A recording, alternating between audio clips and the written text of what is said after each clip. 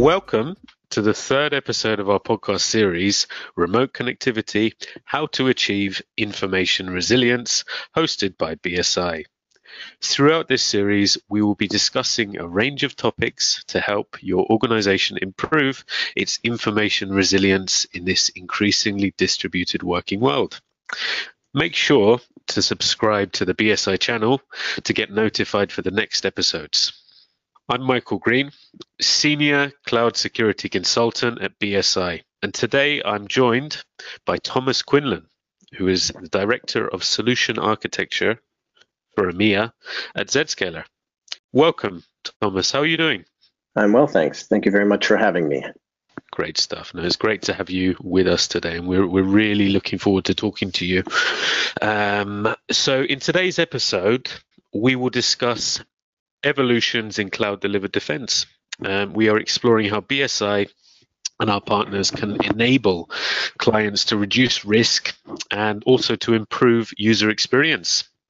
We're going to look at issues seen with traditional security technology solutions and discuss the path towards a future optimum state. Okay, so from that baseline to the future optimum state, we're going to be including zero trust.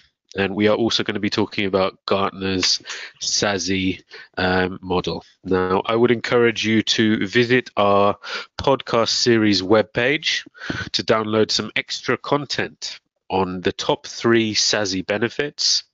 And we also have something around why we believe SASE is the key to digital transformation there. Okay, great stuff. So, Thomas, I think we'll kick this off, and we're going to have a bit of a chat about some of the issues that our clients have seen with your more traditional security technologies. So, you know, traditional would probably be referring to your pre-cloud. Okay, so your less scalable technologies, shall we say? So, just to kick it off, really, you know, insufficient visibility. Is that something? Is that one of the main ones for your clients that you're seeing at Zscaler? Absolutely. Part of the issue with visibility today is that organizations, obviously, especially in COVID times, have a distributed workforce, whereas in the quote-unquote old world, everybody was effectively either in the office or could easily connect to the data center. And now that people are working from home or working from coffee shops or airports, it becomes significantly more difficult to actually keep track of what they're doing from an organizational risk perspective.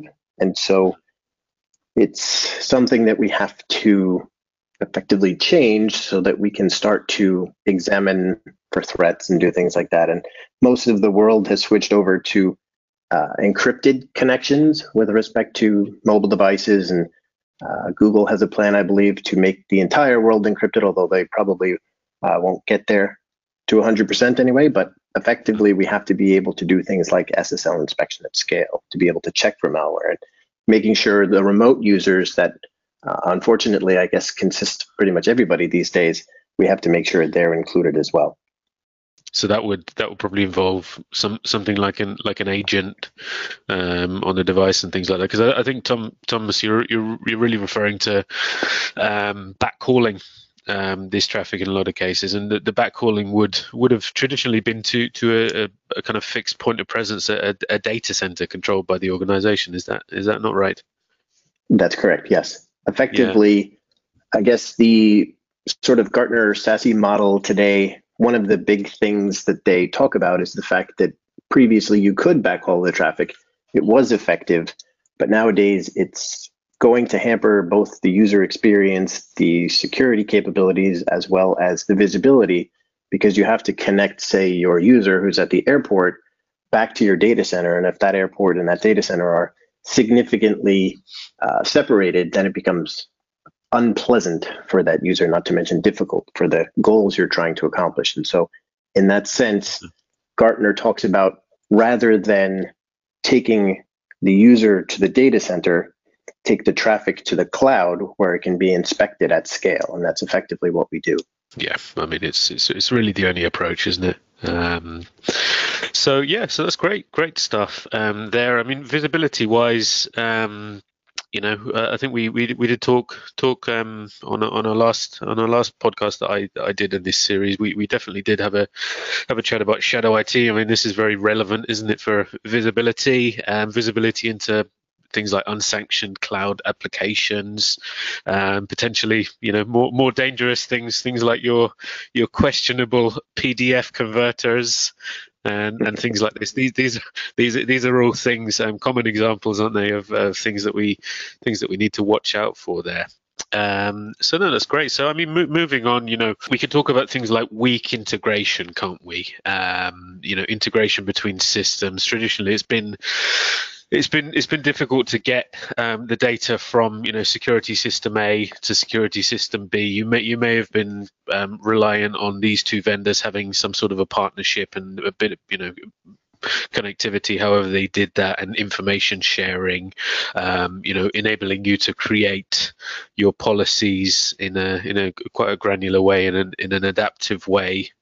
These services communicating with each other. I mean, really, the ideal situation here would be these components, these services, talking to each other.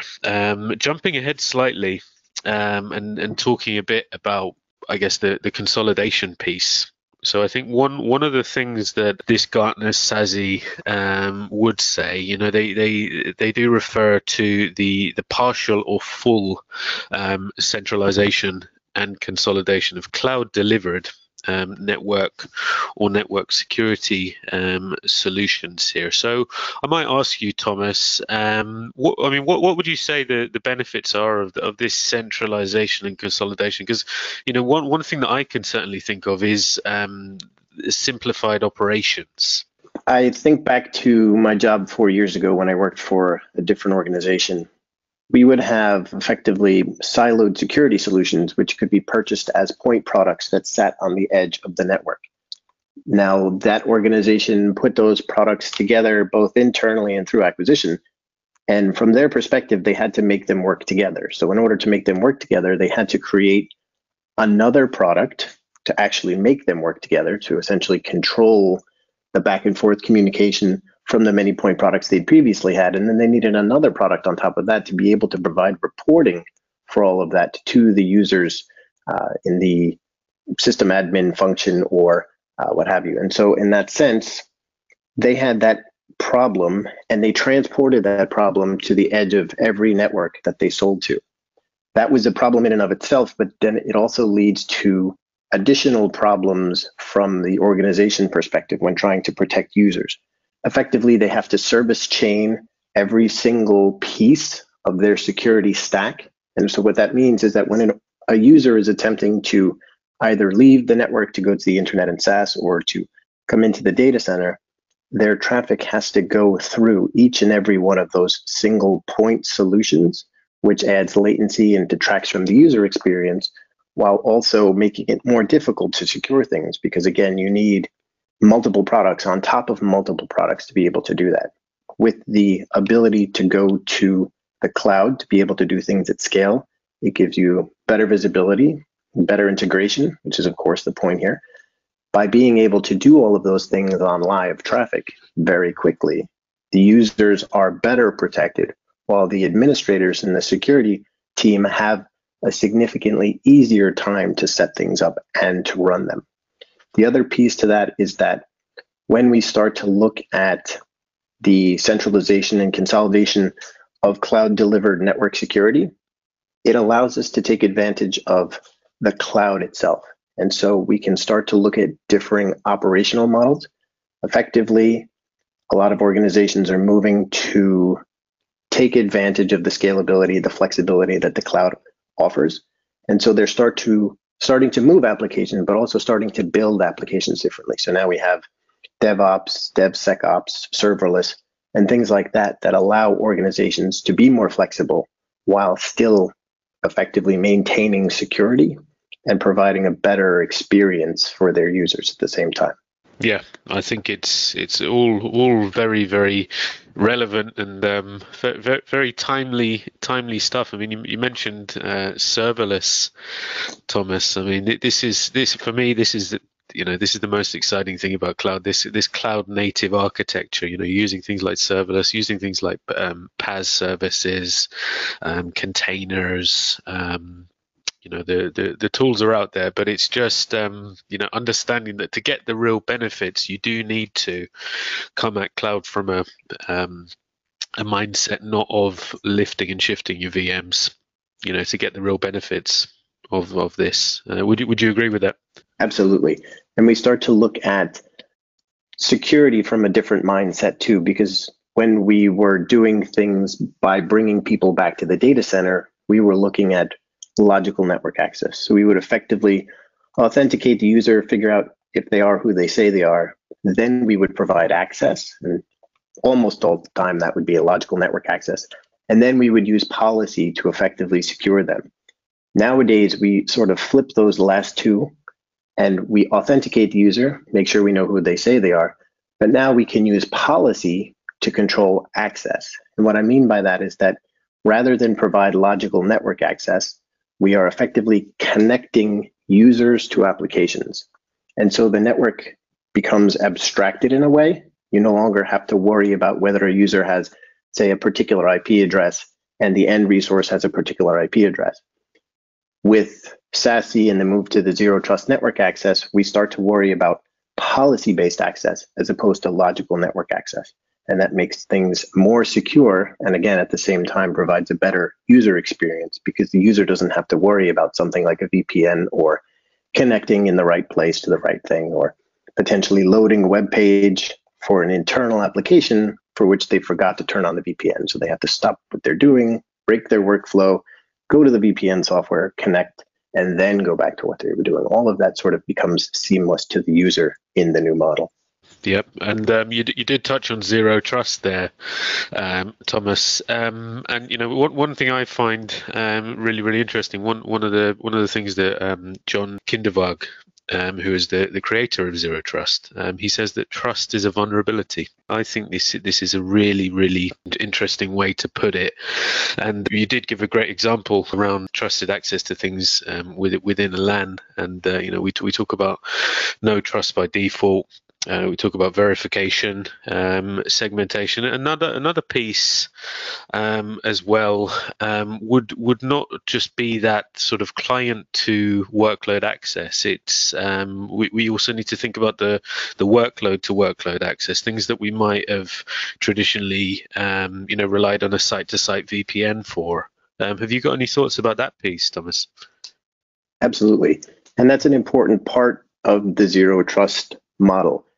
Zero trust refers to, again, as you mentioned, users to applications, but it also refers to, say, applications to applications. If I have an application in Azure or AWS that will have typically your three-tier architecture, you'll have your application front, you'll have the middle layer, and you'll also have your database layer. And so if an attacker is trying to get to sensitive data, invariably they want to ultimately get to the database. And so the ability to hack into the front end and then send legitimate commands to a database, because the database is expecting SQL, is a way that some people may attack an application to get that sensitive data out. But you can do things like microsegmentation between the three layers of that application that then looks for specifically fingerprinted data, for instance. And you can distinguish between what's legitimate versus what's illegitimate so that you can prevent some types of attacks and some of those attacks. And so when we look at zero trust, we do have to distinguish both users to applications and applications to applications. And I know you're also going to be having a podcast on IoT and things like that, but all of these play into that. So IoT, very quickly, I don't want to steal anybody's thunder in the future, but effectively, they don't have the same capabilities to run software as something like a laptop might have. And so the ability to secure applications to devices to users, et cetera, all of that comes into play in the zero trust model. Definitely, all really, really good points. Really, really good points there. So, just to look sort of look back a bit on some of these issues that we do see with the traditional security technologies. I mean, I guess we did touch on the cloud native architecture already. So I mean, we've also touched on the fixed limitations in legacy IT as well. And we do say that what is cloud? Cloud is it's highly scalable. It enables that rapid elasticity. And another thing that cloud actually enables, based on its nature, is that automation and orchestration piece, and in turn standardization.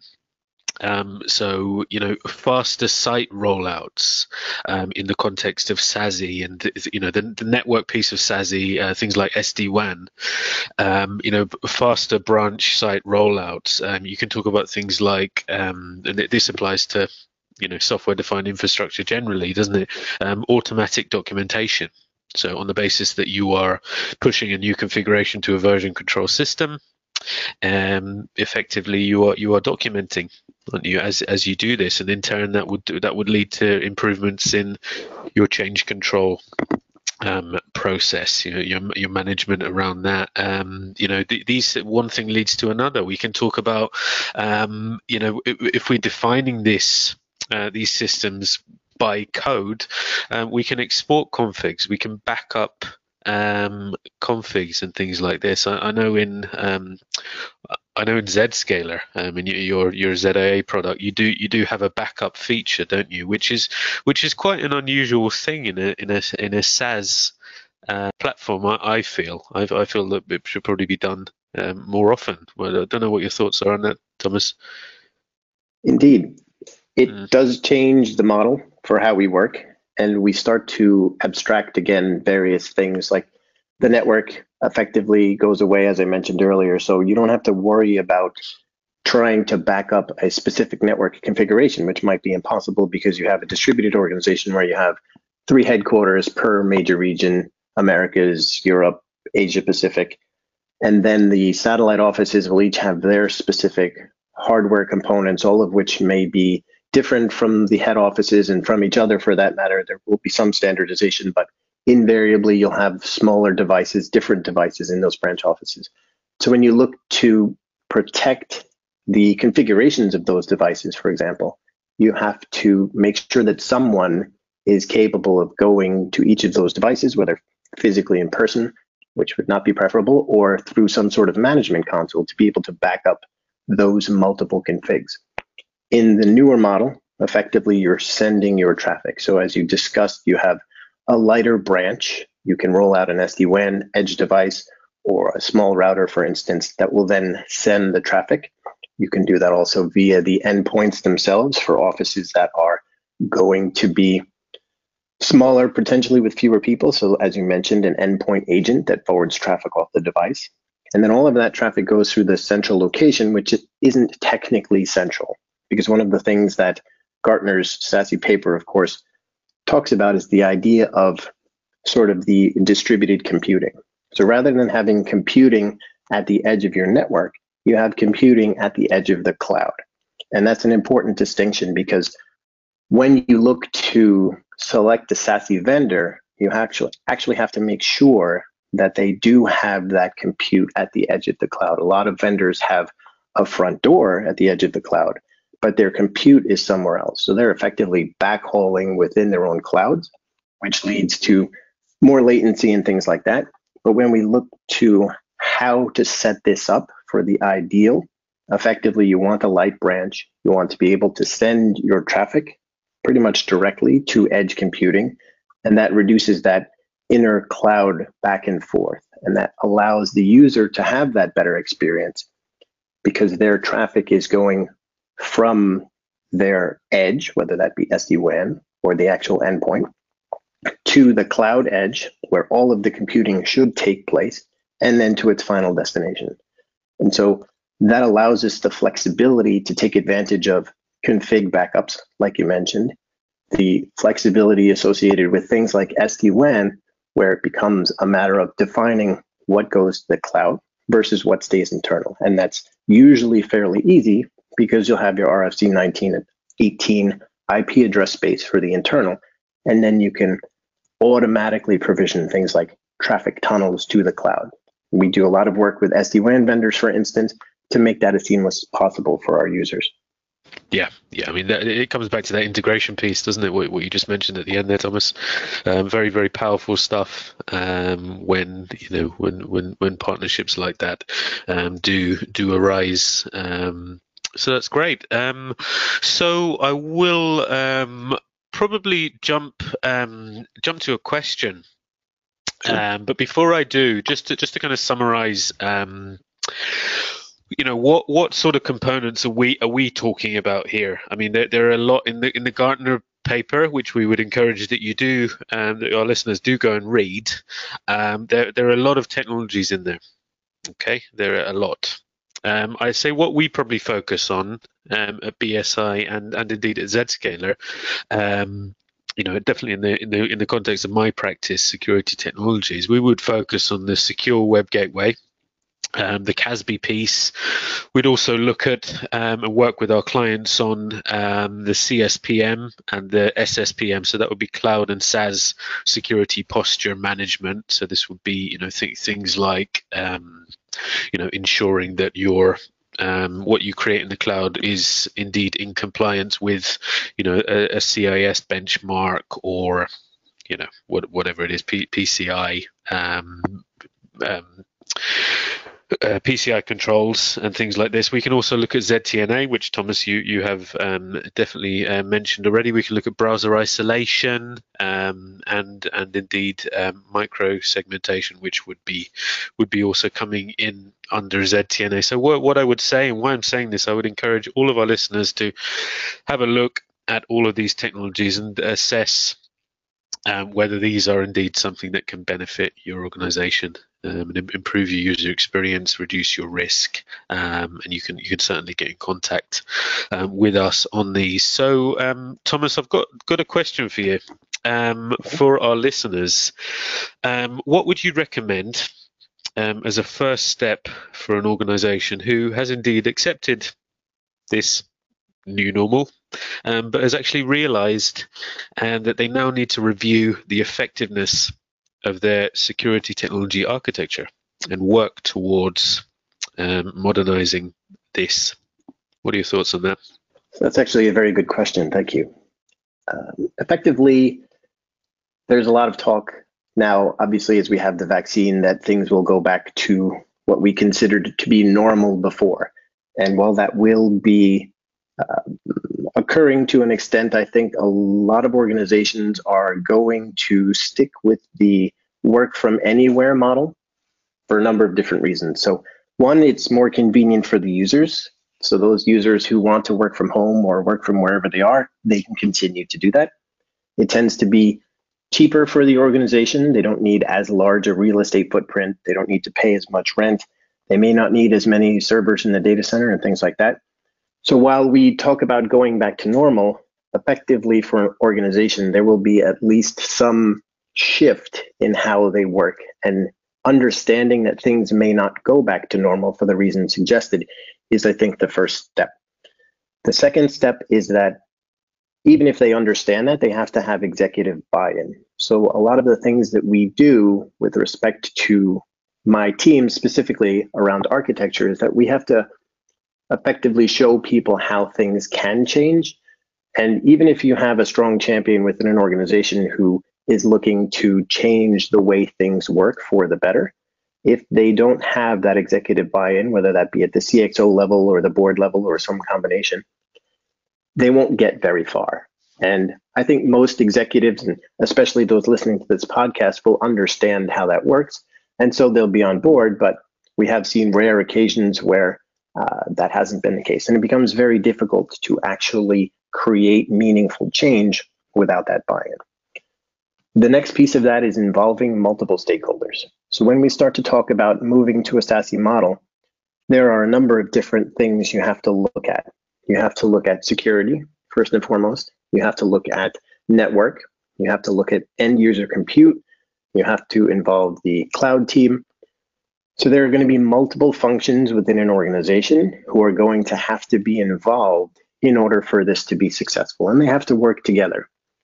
We've had some apocryphal stories in our industry where network and security teams are sometimes at odds with each other, and that sort of thing makes it difficult to effectively make the changes that are going to be required in the new world and the new way of working. The other piece is that they have to identify what it is that they're trying to do and why, and then prioritize things. So there are some organizations who are moving to SASE for the sake of moving to SASE because it's the new cool thing and they understand that it will allow them to save money and be more flexible. But many times organizations will have specific issues that they need to address. And of course, last March, the issue was that 100% of the workforce had to work from home. And so that became a very, very specific and urgent topic that had to be addressed. Now, ideally, given the fact that it's been a year since then, that should have been handled, but a lot of organizations had to scramble. And so it became necessary to figure out, how am I going to connect my users to the data center securely over their Wi-Fi via the internet? How do I connect my users to the internet and SaaS? Do I need to secure that traffic because they're now going over their home Wi-Fi? Do I need to worry about those things? Once you've identified what needs to be prioritized, then you can address those issues again with the multiple stakeholders and executive buy-in. And then from there, once the most important pieces are in place, typically you want to look at use cases. You want to look at data flows. You want to look at identities. You want to look at workloads. And part of what we do as an architecture team is we will work with an organization and those multiple stakeholders to examine where they are currently, examine where they want to go, and then provide them with a roadmap that takes them through step A, B, C, all the way to Q, and then Z. It's great stuff, and it's really, really good to hear that that insight and your insight from an architectural perspective. So yeah, I think that that probably wraps things up for today's episode, and I really want to extend my thanks to you, Thomas, and we really hope to get you on again. I think it's been a really great discussion. I've really enjoyed it. It's my pleasure. I've enjoyed it myself, and I look forward to potentially joining again in the future. Thank you. Great stuff. Great stuff. So to our listeners, we hope you enjoyed this episode, and many thanks for joining us. Please get in contact to discuss our services around SASE, Zero Trust, and cloud security. You can visit our podcast series page or contact us on cyber@bsigroup.com for any questions. In our next episode, we will discuss Industry 4.0 and IoT, where we explore the issues and risks associated to systems connected to the cloud. Make sure to subscribe for this upcoming episode and to receive notifications for the entire series. Talk to you soon. Thank you very much.